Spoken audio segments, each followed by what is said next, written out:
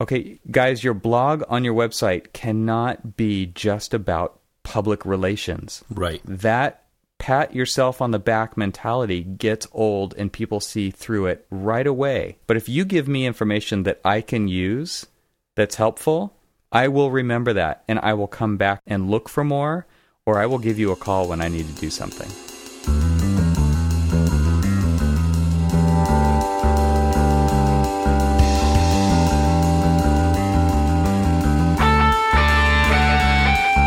Welcome to the Archispeak podcast. I'm Evan Troxel.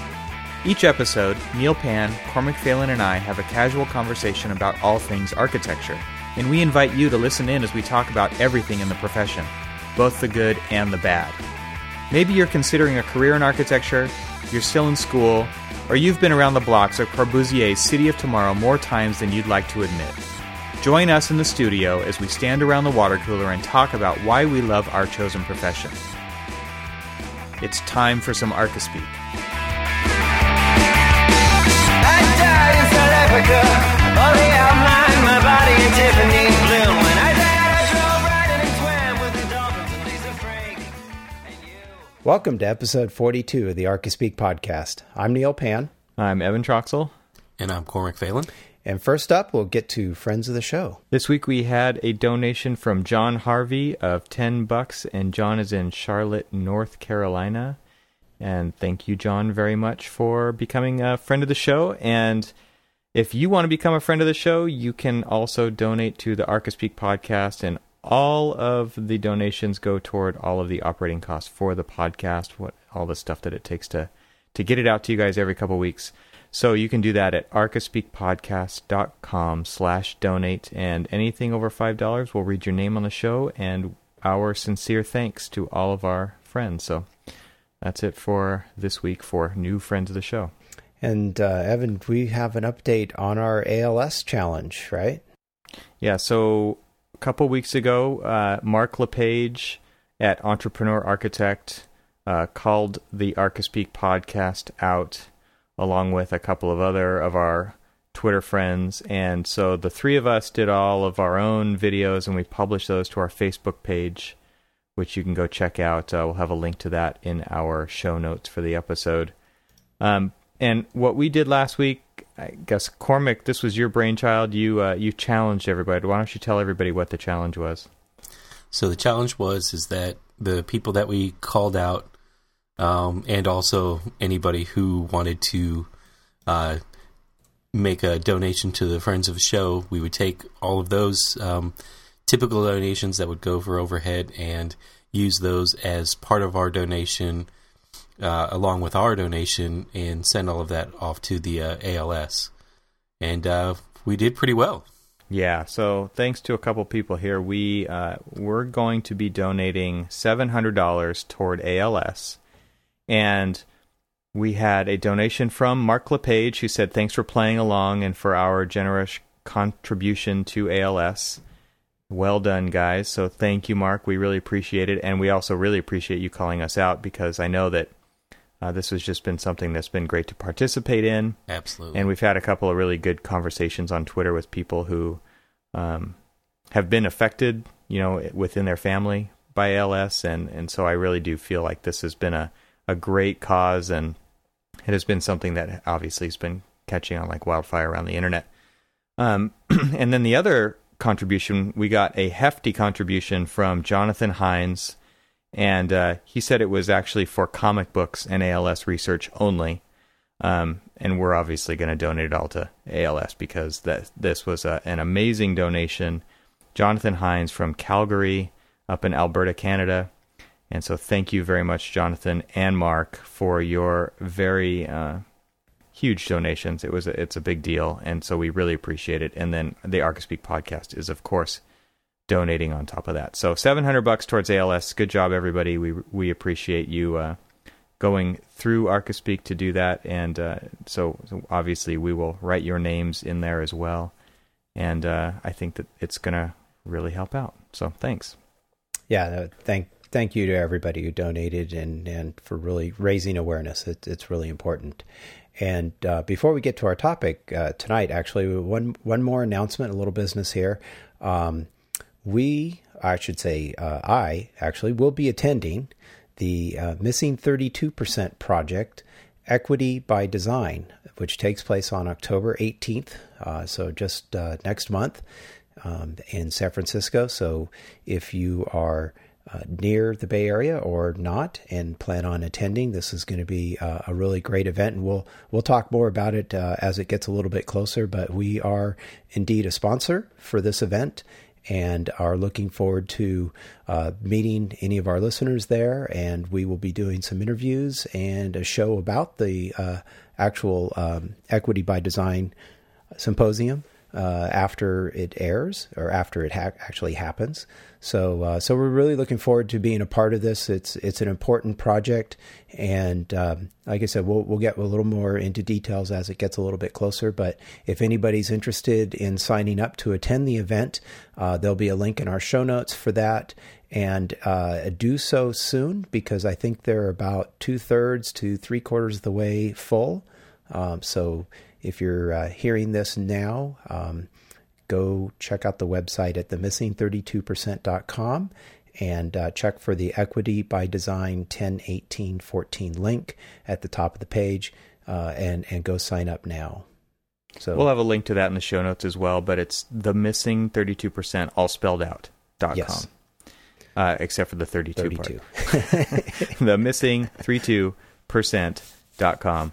And some friends of the show there. We've got Rosa Sheng, who's heading that whole thing up, and it's going to be a really cool thing. And I'm really looking forward to having the conversations that are upcoming on this. So again, if any of our listeners are going to be going, it's not strictly a female event. Obviously, I mean they're letting Neil in. So definitely, if you're interested, if you're interested in the whole Equity by Design symposium, go check out the website and definitely go there and say hi to Neil. And we'd love to hear your thoughts on it as well.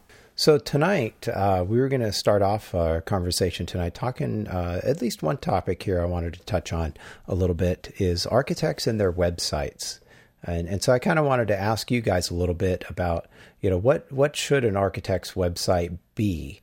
And that could probably range from, a number of different things depending on the type of firm. I'm sure the firms you work for, being larger firms, doing schoolwork and other types of larger projects, is probably going to be the requirements for that sort of website might be a little bit different than, say, the website for a sole practitioner or a smaller office, maybe focusing on, single family residential type projects. So, anyway, I just, what sort of things should be on an architect's website? I mean, the first thing I'm going to throw out there is, first off, you should have one.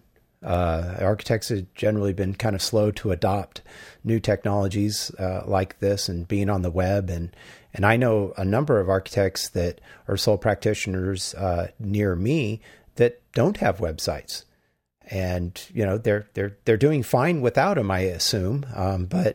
But I still think that, having a presence, I know I get a number of referrals and people, coming to me from my own website, which, I won't say is probably the best shining example of what an architect's website should be, but, I'm working on it.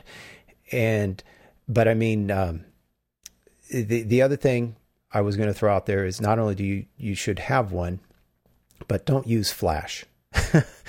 A lot of firms I know, it's probably less and less, but I still come across some architects. I go to their websites and it's like Flash, and I'm on my iPad or my iPhone, and it just doesn't work. It's like, all right, and there's no alternative. And there's no that's alternative. The biggest problem. If there's no alternative, and a lot of people I know a firm that for a while that they didn't have an alternative because they paid to have the website done, and it was a lot of money to pay somebody to update it, and so it was all Flash based. Yeah. And there was no alternative. And it's like, man, you fail right off the bat. Somebody wants to see your work or find out about you, and they can't. Well, it was because early on, the fancy, pretty, moving images and everything. It was easier, quicker, and whatever to do in Flash. It was sexy, is what it was. Oh yeah, right? It was pure eye candy. Well, that's a question I wanted to ask you guys. Should an architect's website be eye candy, or if so, how much of that should be eye candy? Who is the website for? Is the question I really wanted to ask. That was what I was gonna, because in our office we've been trying to revamp our webpage, and we just did a recent update. And how many architects does it take to redesign a website? There's a joke in there somewhere.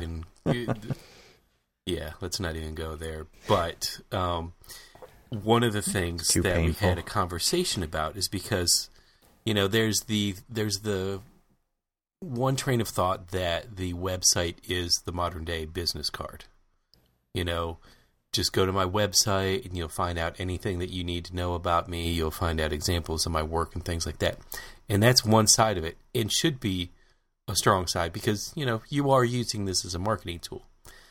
But the question we had in the office was, or the question that I raised was, who is this website Who's the audience? for? Yeah.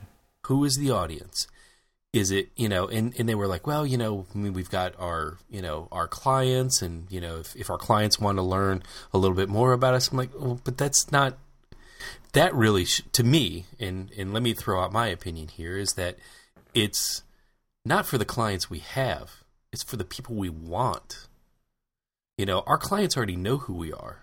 I mean, they hire us because of who we are and the work that we give them and, the service that we give them. But so they're going to come back to us. They already know us.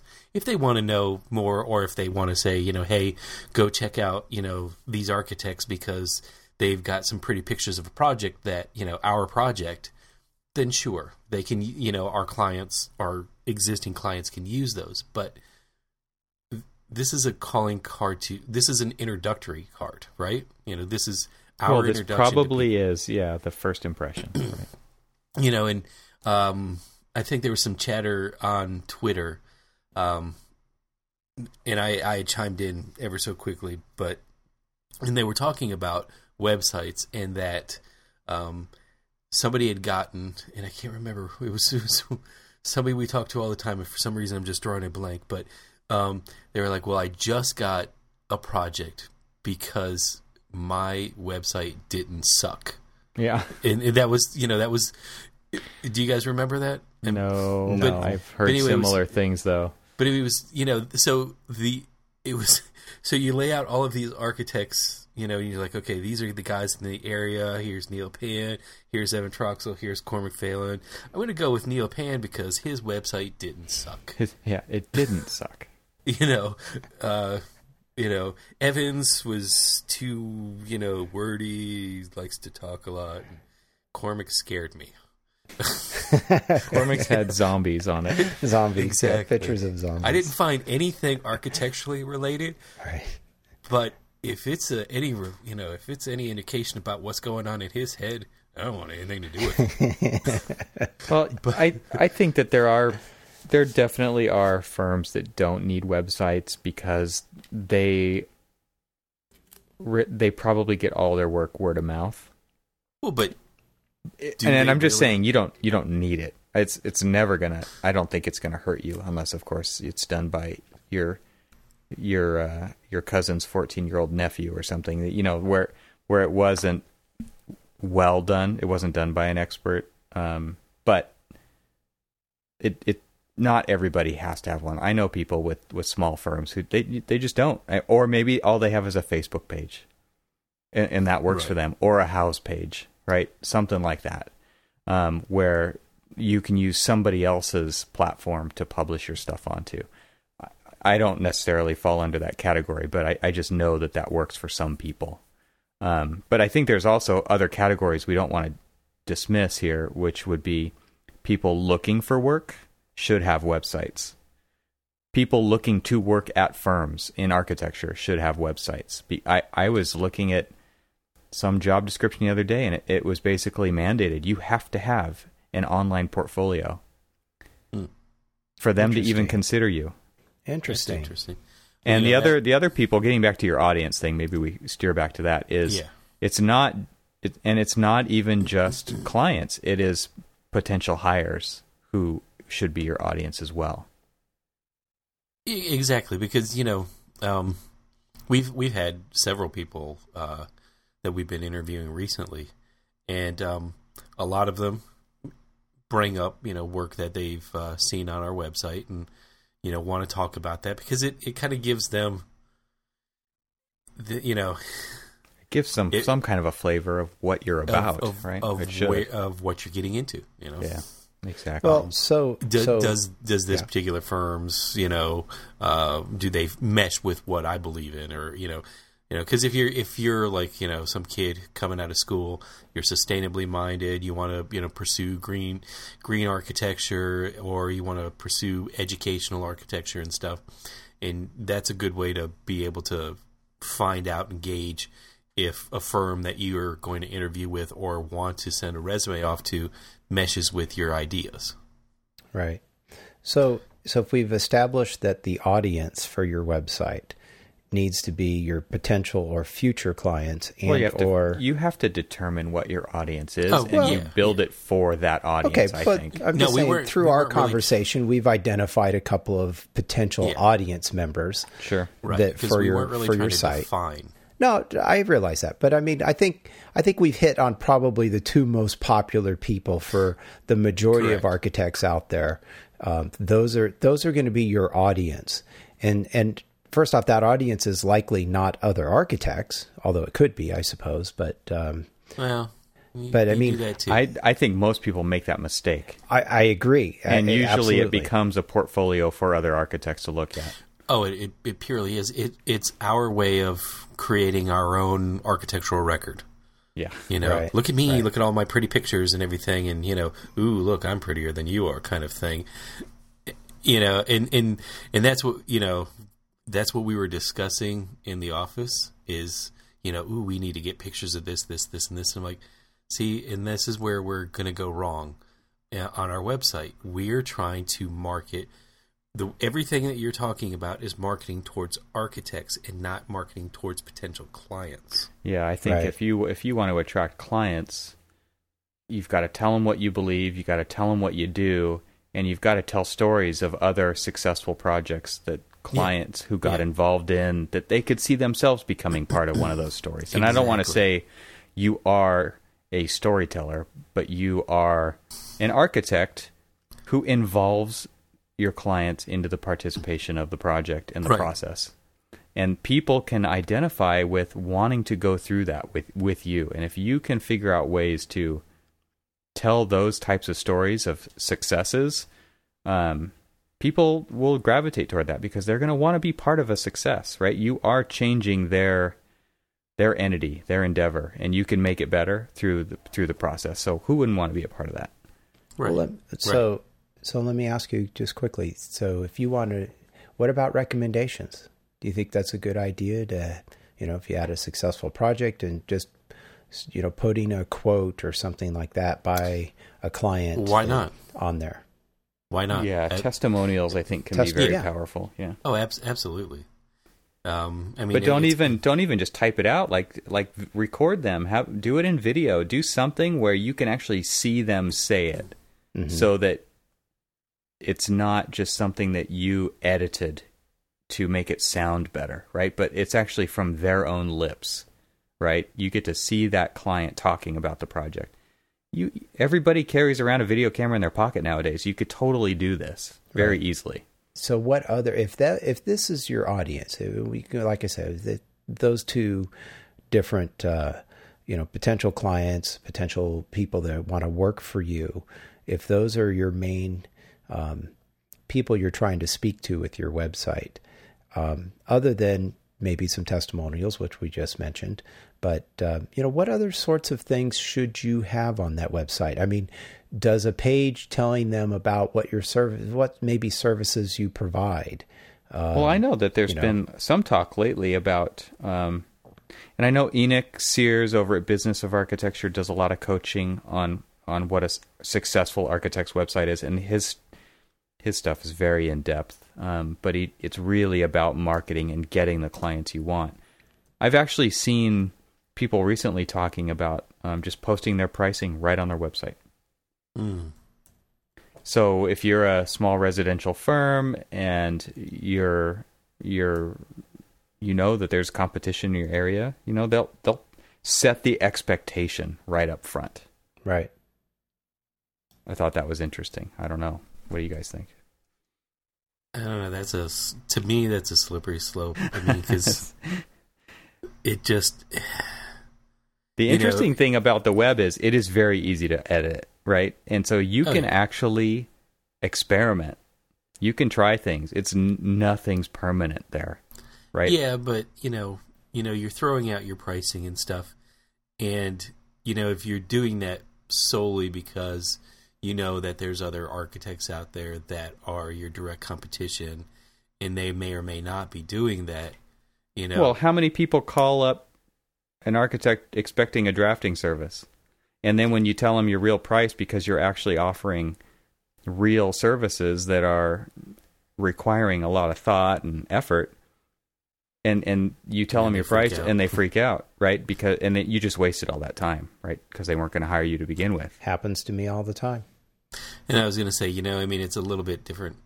It's different, like say, let's just take the three of us. Yeah, absolutely.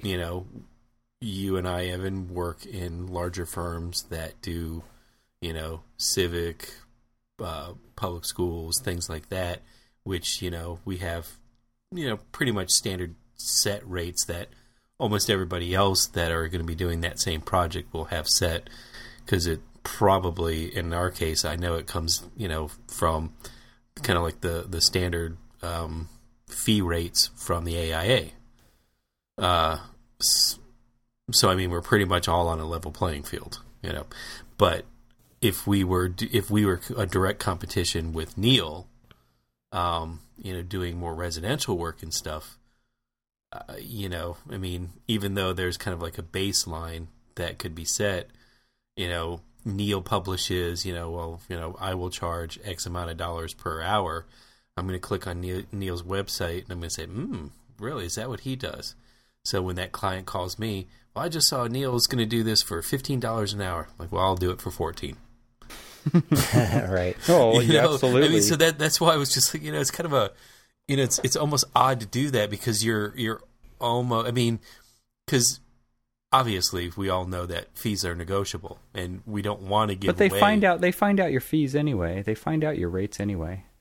And they still shop them around. Well, yeah. If it is purely a price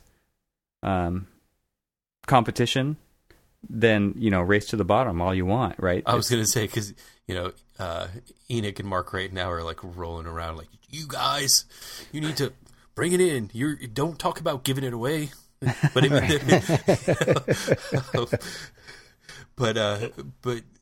I mean, it doesn't it almost seem like if you're going to publish your fees online, that what you're essentially doing is opening it up for the next guy to undercut you, and then the next guy to undercut him. I don't know, man, because it really depends. Again, I think then this links directly into those testimonials for the people that you do work with. My wife has a cleaning business, and the Yelp reviews are 5 stars, and people rave about, and she is the most expensive cleaning business in the city.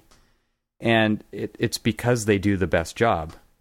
And so when you start talking about value instead of price, right? Correct.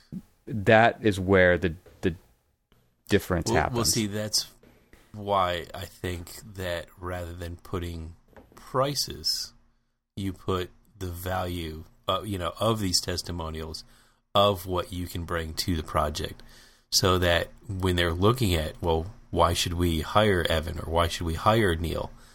It's not based off of price; it's based off of quality of service.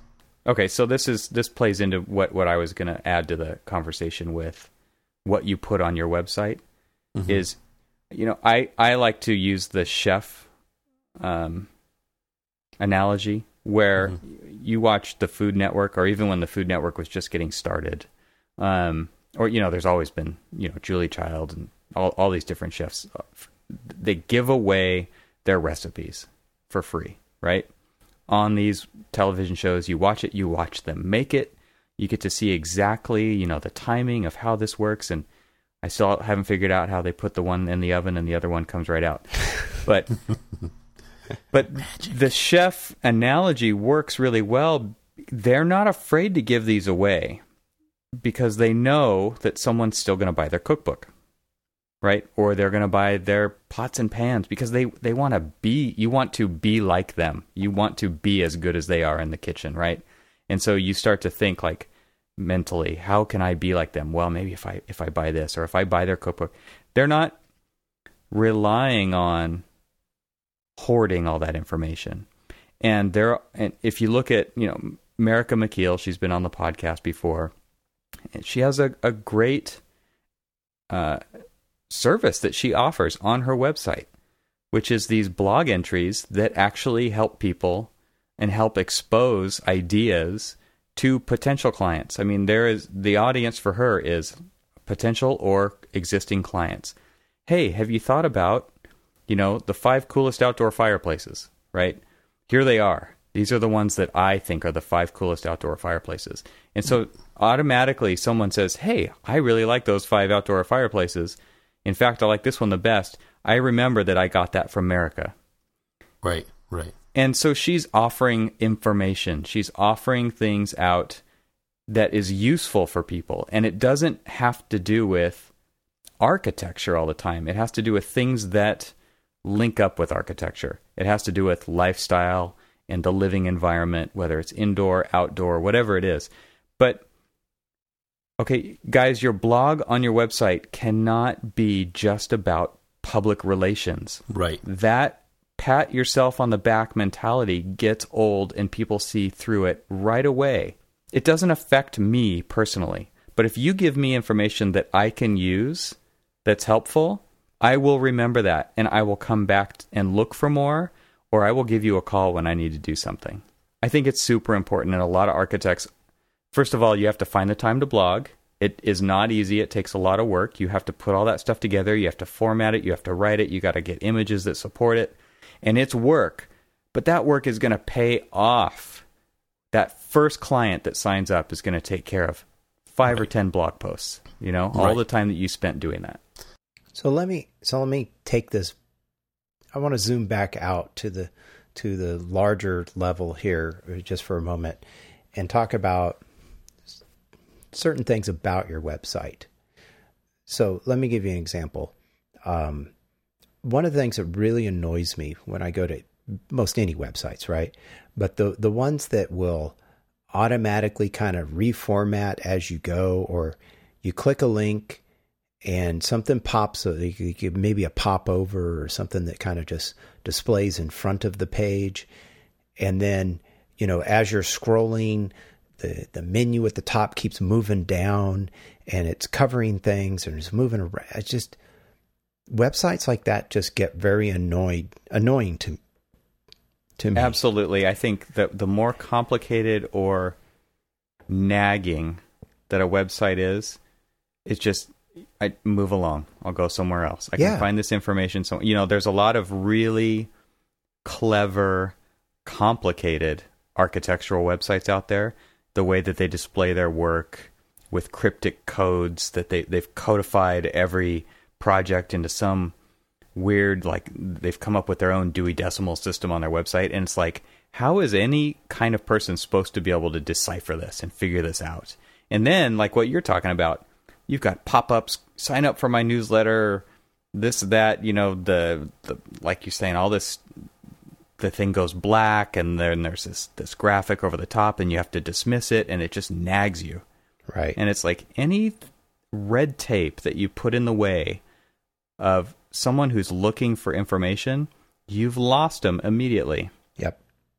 Yeah, that's kind of where I was going with. And I'm going to add to that by saying that sometimes these pop-ups, they get in the way of when you're using it on a mobile device, and so... And then you can't close it, right? Because you can't find the little X. We kind of had a little bit of issue like that with our own website recently. We're trying to have people making comments, and I guess there was a kind of a popover sort of thing that happened even on our own website, and some people were having difficulties with that. So we apologize for that, and we're working on trying to, solve that. But that's very frustrating to me if I'm going to a site and I've got these popovers and for instance, one of the things that's like from day one, and I'm going to use the iPhone as an example here because it kind of set the standard for, how these smartphones should work. But one of the very early design features that Apple did was that if you're on a web page and you kind of double tap on a block of text, the iPhone will zoom into that text on the web page. And you double tap again, it zooms back out, and it's a really nice feature. It's something that I think I haven't used an Android device myself, but I have a feeling that they likely work the same way. So if they don't, some I'm sure our listeners will tell us. But email Neil. Yeah, email me. Yeah, no, at the Archispeak website, so that's fine. But anyway, one of the things. I was going through a site today and it was almost frustrating that it was like, okay, well, here's some text. Now it's kind of small on my iPhone, or even on an iPad, it would be kind of small to read. So I'm going to double tap on that. That's just my natural, because I've been using this iPhone for how long has it been out now? 7 years. This is what I expect a website to do. And I do it and it doesn't work. Yeah. And it's like, what's going on? Okay, well, I'm going to try and pinch and zoom, right? That works on all phones, right? You pinch to zoom into the website so you can see it closely. And when I did that, it's like this popover like zoomed off to the side because it was set to like automatically kind of center itself on the page. But because I zoomed in manually, it zoomed off to the side and I couldn't even actually see the text. All I could see was this little tiny piece of the website because everything reformatted because it thought it was doing what it was supposed to. Anyway, my point is that, experiment with your website on multiple types of devices, sideways, holding the iPhone up or your Android device or whatever you're using, and make it work with these kind of standard conventions that we've kind of grown up to use when using mobile devices. Yeah, and there's a lot of platforms out there that do a lot of that automatically. That sounds kind of daunting, right? To have to do all that testing. Either hire a professional to do it or use kind of a proven system. Right. Exactly. And if you do discover that your site's kind of a little wonky doing stuff like that, you need to fix it. Or you need to find a different platform to get it on because those things get very frustrating. And like Evan said just a minute ago, you're done. You're lost. I give up. It's like, well, like Cormac said, that guy's website sucks. I'm not even going to call him because I can't even zoom in to actually see what the hell his phone number is. Well, and just don't hide the information. Just present it. Make it very clear and simple and straightforward. And people would really respect that. It doesn't have to be 6-point font, and because that was the one that looked the best. And people overthink this stuff. If you want to spend your time doing architecture, then keep it simple. Well, so here's another question then: professionally done website, or we just have some new interns? Let's make them do it. Well, I think that kind of probably depends on your budget, right?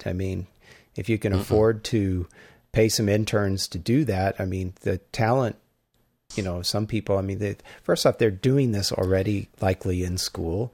So they've created, like Evan said, they've created their own website, because they're looking for a job for themselves. If you can afford to do that, do it in-house. Because one of the nice things about doing it in-house, or maybe doing it that way, if you've got the talent to do that, is that when you need to make changes, they can be done. One of the frustrating things that I know a firm that used an outside service, they did it. It was like anytime they wanted to add a picture to the website, they had to call this person. This person had, or this person or company, they had to do it. There was a fee involved, and it was like, look, I just want to add a new picture here, and it got to a point where it was so expensive or expensive enough that we're not even going to do it. We'll just leave it alone. It's fine the way it is. And then it just stagnates. And then it just stagnates. Exactly. So Yeah, I would say you've got to strategize, what can be affordable solution for you as the website grows and changes over time. I go back and forth on this. Because there's a lot of turnover in architecture. Yeah. And that's problematic when it comes to this kind of stuff. Personally, if you are not savvy to this kind of stuff, you should determine a budget, and it should be healthy. This stuff is not cheap because it is complicated. And there are experts out there who will figure out who your audience is for you. And they're good at this stuff. I mean, they do their research. Whereas if you have an intern do it all, most likely you're going to get a portfolio website. Yeah. Which is probably not what you want. So I kind of recommend the other way. I recommend going with a tried and true firm that maybe you've been referred to by somebody you trust, because there's lots of good ones out there, and they're not cheap, but you get what you pay for. It's just like architecture. It's just like so many things, right? You get what you pay for. And I really do feel like, number one, as soon as you enter into a contract situation, you're on a timeline. You've got to get them information, and they've got to turn around and give you a website, and you have to like it, right? So there's a lot of checks and balances when it comes to that thing. Whereas when you have, you're kind of at the mercy of somebody who's, working part-time, and those people are just as flaky, Neil. Well, it's also what do we do best? We do architecture. We don't want anybody coming in, telling us how to do our job. Well, website design is not our job. Well, I feel, again, I'm a total do-it-yourselfer, right? Well, when it comes to this, I've been making websites since 1994, but I don't think it's for everybody. But it is something that I want control of because of the thing Neil said. When I want to put something on my website, I want to put it on there. I don't want to be at the mercy of somebody else's schedule. But that's me. I don't. Well, and I guess part of it wasn't really a recommendation, but part of why I kind of, not necessarily leaning that way, but just making it as a suggestion, I was thinking smaller. If you're a small sole proprietor or something, there are good tools out there. I mean, we use one, Squarespace, that you can, our site is on Squarespace. It's a platform. It took some work, a lot more work than I probably know, because you did it, Evan. But your own site is in there too. So yes, my own site. It's always more work than you think it's going to be. Absolutely, but you can create something that looks halfway decent, relatively easy, and it can evolve over time. And it can evolve over time, because you're on this platform. I mean, I know when we started Squarespace, as an example here, they didn't offer the merchantability, right? And since then they have. So now our donate links, are generated through Squarespace, and that's all taken care of through Squarespace now. And, so as their platform evolves, you can make changes and evolve your website as, features are added. And so, I'm thinking maybe for this, a lot of, some of our listeners are probably sole proprietors or small firms. And I think in that case, trying to do it yourself is something you could do, at least to, maybe get you started, to get a feel for what's working for you and maybe what's not working for you, so that at least when you do go, if you do decide at some point, okay, I need, somebody professional here to get this done, because as Cormac says, we're not web designers usually, we do architecture. And, then at least you have an idea of what questions to ask and what your needs are, and you can come to it with a little bit more educated ability or experience to say, this is what I need. Because if you have no idea, then, you might struggle a little bit more. But I think for firms like what you guys work for, much bigger firms, it makes sense. Go hire out, go get some expertise, and, do something professional.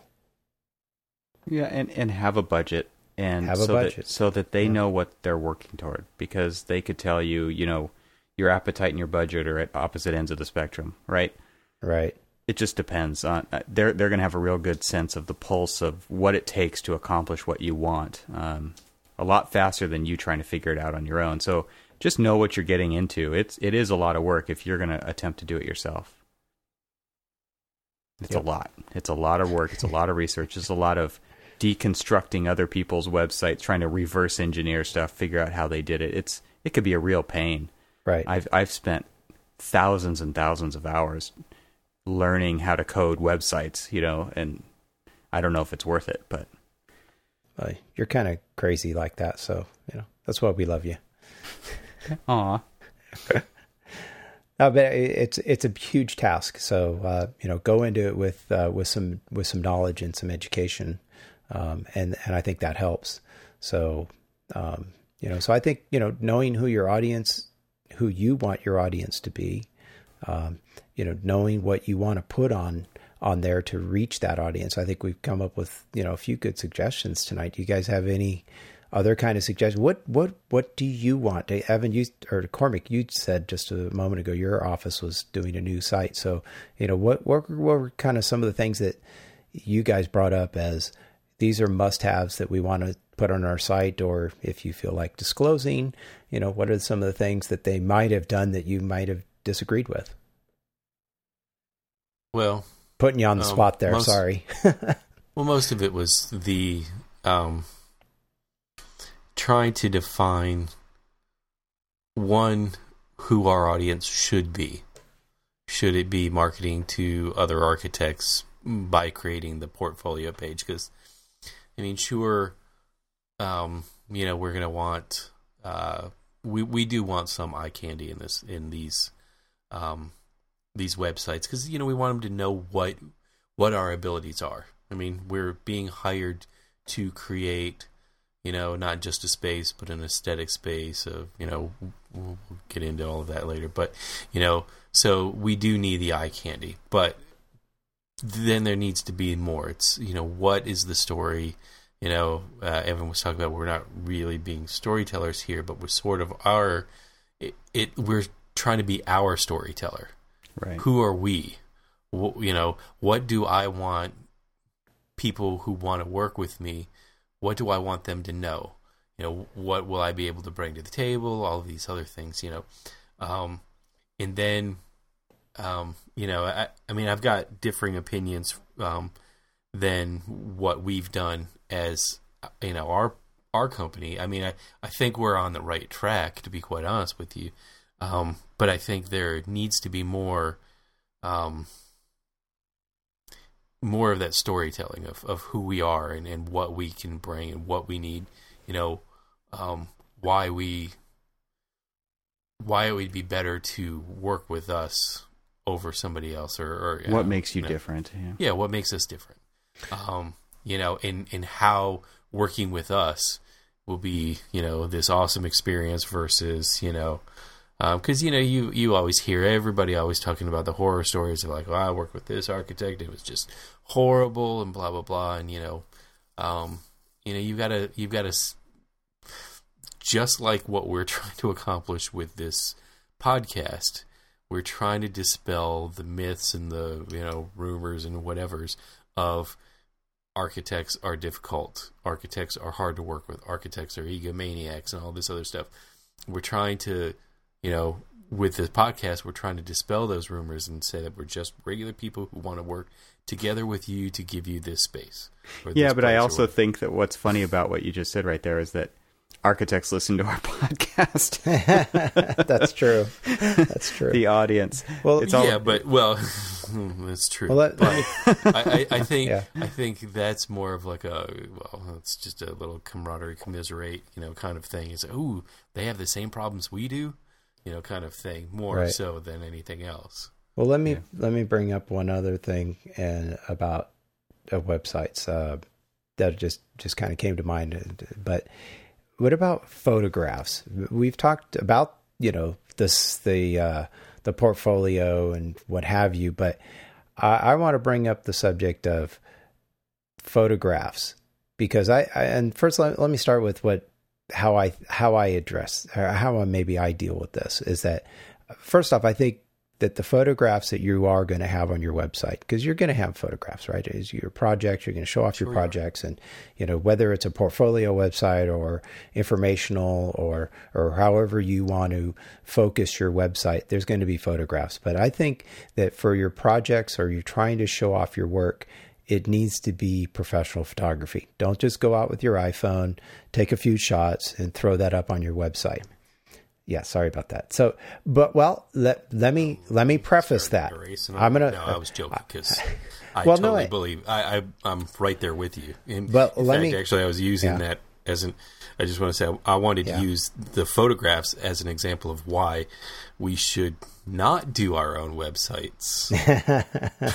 For the very same reason you're about to make the argument about using professional photographs. So go ahead. Sorry. Well, no, I think you should use professional photographs, but you're not always going to be shooting professional photographs of a project in process, or early on, or usually the professional photographs are done after the project's done. It's been furnished, and it's all done. It's real pretty, and it's all staged. And it's actually at that perfect moment before they've actually moved in. Yeah, or maybe people have moved in and it's all staged. But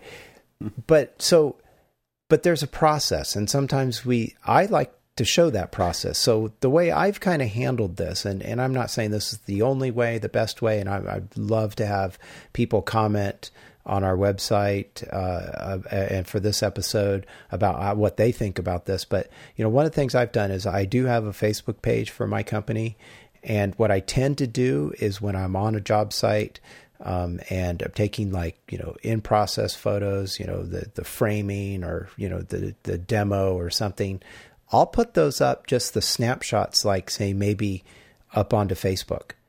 And I may link to them from my site or something, just kind of saying a project in process or something. But the idea is that they're not the portfolio shots.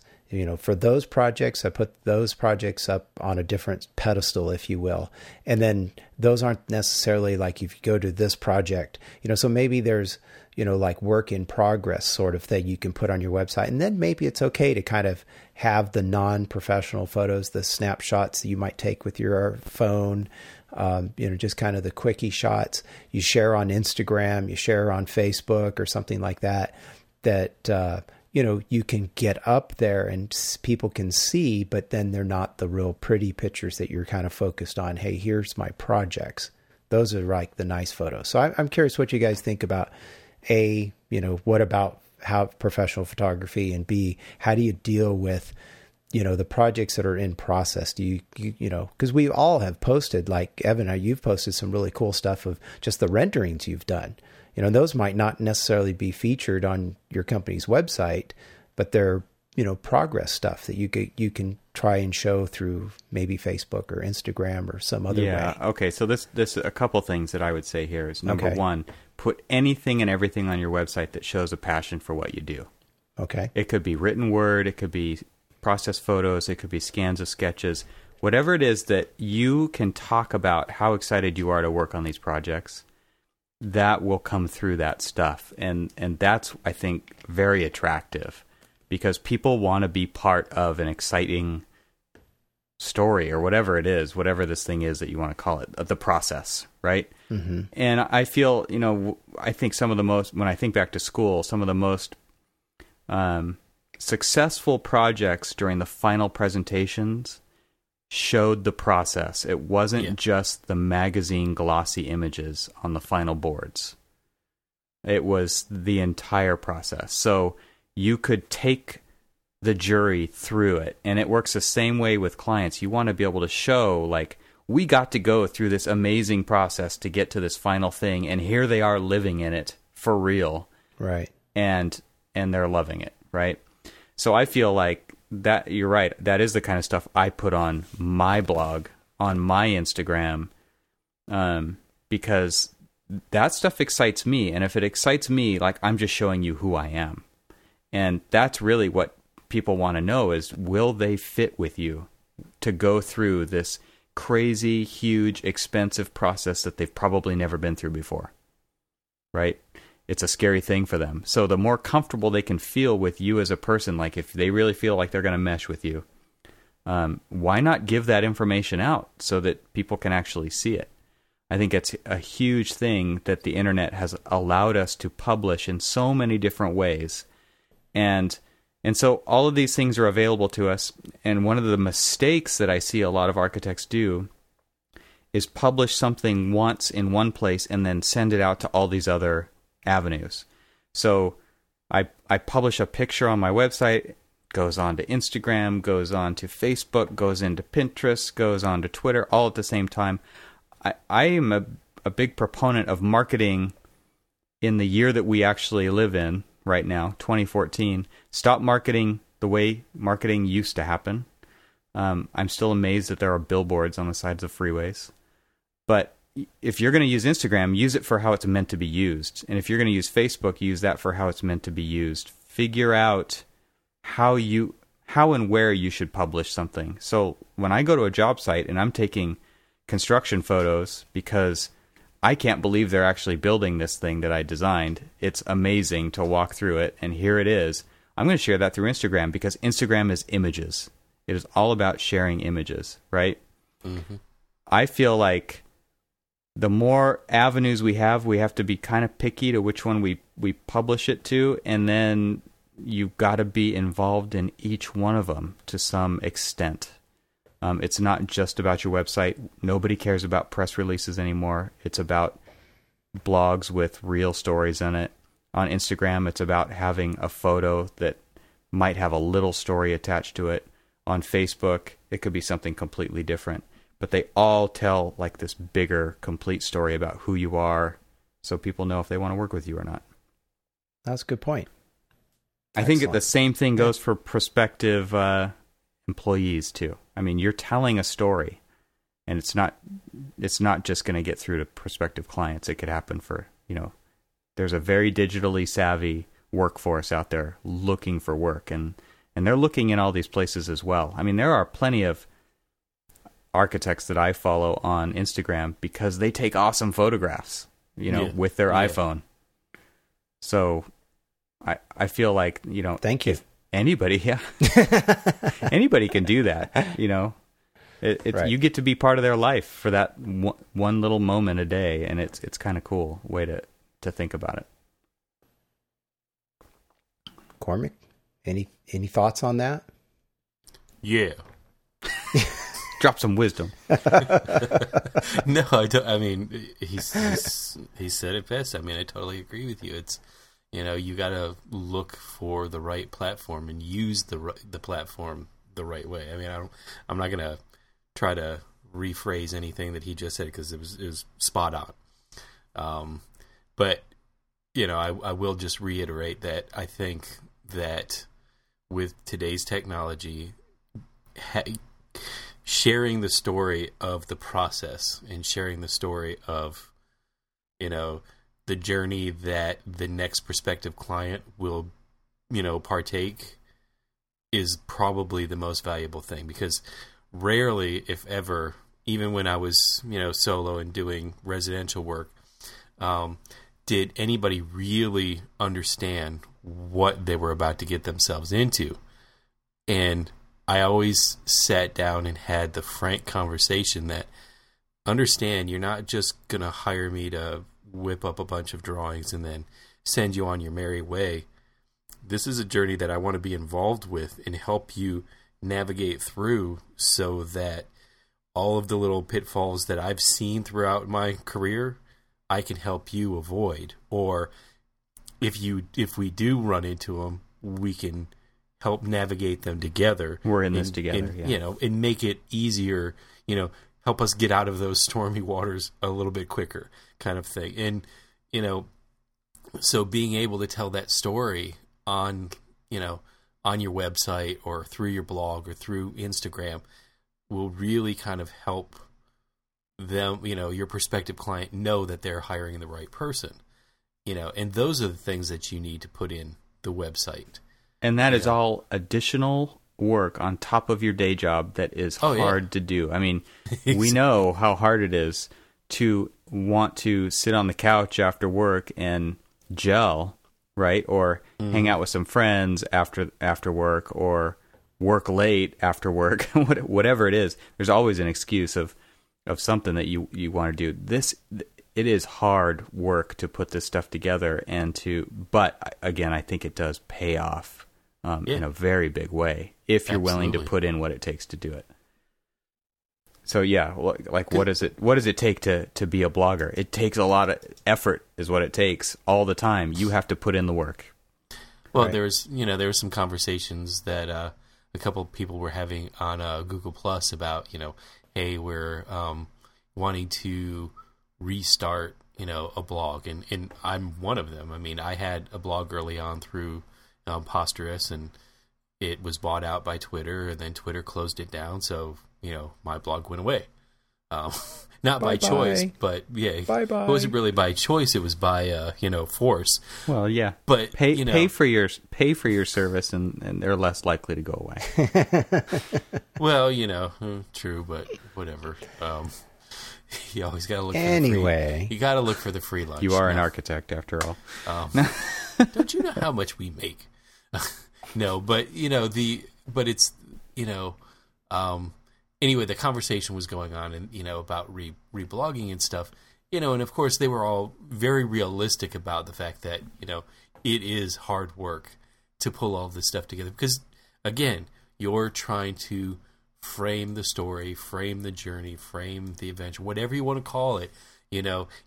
If you're using this blog as a tool, a marketing tool, and not the eye candy, here's the finished stage pictures and stuff, but, here's the reason why I'm the right choice to work with you, for you, and together to go through all of this. The storytelling, the photographs, all of that stuff, it's a lot of work, and that's kind of why I, with everything else going on, and work and everything else, I just kind of fell by the wayside. And, Studying for your exams, right? and Those two. and now that you guys have started to do like the ArchiTalk and stuff like that, I'm like, here's a good opportunity for me to kind of get back into Yeah. blogging. And I can't remember who posted it on Google Plus, but we'll find that link and get everybody I involved. think it with was, that. wasn't it Matthew? Yes, Mr. yes, Mr. Field, Mr. Yes. Field 9 architecture. Yeah. yeah. I think Matt that was, Stanfield. but yeah, like every time I see somebody that I personally know who says, "Oh yeah, I'm going to start blogging again," and I just think, no, you're not, No. Yeah, it's because it is a lot of work. I think set up a schedule is all I can recommend. I did one a month. Try to set up something regular. Figure out exactly how it fits into your schedule. That's the only way you're going to be consistent with it. But be consistent is the key. Like Captain, Captain wants at least once a week, if not more, Life of an Architect, who is blogging all the time. I am starting to question how he's actually doing his day job. Because I mean he's so good at it, and he's doing such a great job, and it's a well put together, well thought out, blog. It gets it's just the longer you do it, it gets easier. I think obviously, then you have to start dealing with other problems like correspondence. But I think the writing and the stories and the photography, like you get into a groove, and it does get easier. But you have to be consistent. If you're doing it once every 6 months, it's a chore. then you shouldn't be doing it. Yeah. Well, and you're probably not adding anything to the world, right? You should still ask yourself, does it deserve to exist? I mean, as designers, we should be asking ourselves that question before we put something out there. So let me at least ask this real quick. And yes, Neil, it does actually have something to do with the website.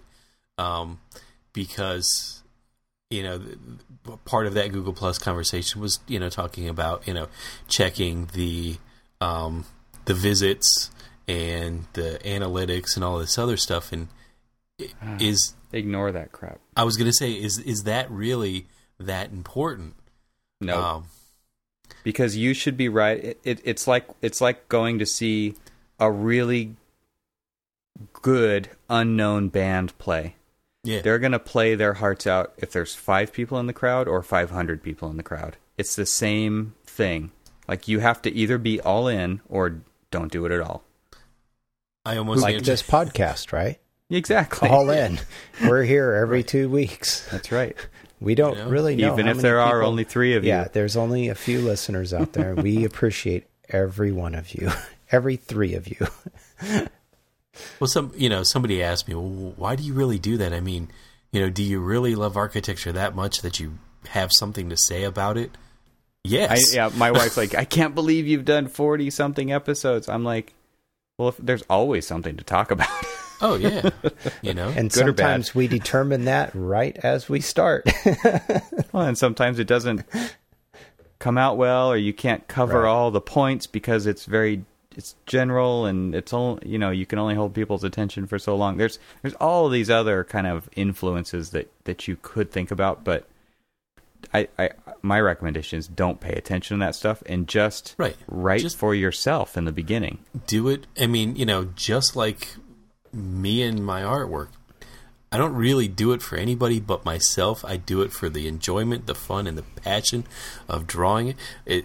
The same thing is, with my architecture. I do it for the fun of it, the passion of it, the paycheck. I mean, sorry, not the paycheck. No, it's a passion. I mean, that's why we do this. It's what we love. In closing, I first off want to just say thanks to everybody who does listen and does comment. We've gotten a number of comments. Usually at every episode now we're getting some comments, and I it's a lot of fun when I get those emails that come through saying, you've got comments, and to read them. We do read them, and it's a lot of fun. I know we got some comments on our last episode when we shared some tips about working with consultants and collaborating, and so I'm real curious. There was a lot of commiserating. Yeah, there was a little bit of commiserating, but there was also some hey. Well, but I think what's great, some of the comments we got back was, I'm trying some of your tips, and I'm, please give us some feedback on how some of that's working for you, because we're all trying to share ideas, and I think this whole episode was about talking about that. What about websites we talked about today, but we're just trying to share and help out the community at large here with this show. Yeah, and speaking of sharing and helping out the community, thank you very much again to the donations that came in for ALS. Again, we're donating $700 to ALS because of our listeners, and so thanks everybody for that.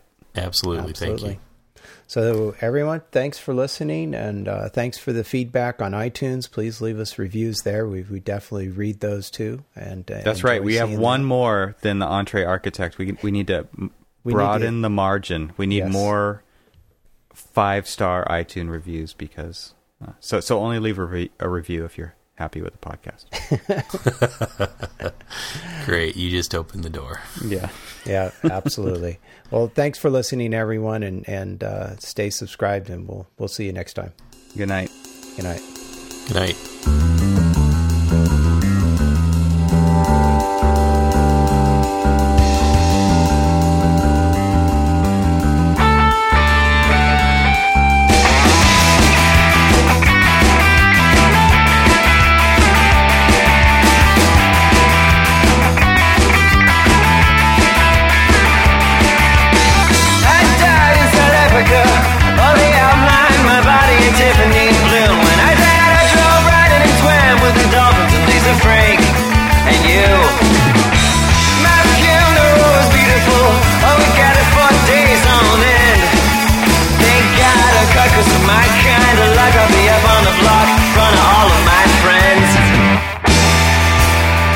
This is what you get. This is a sketch.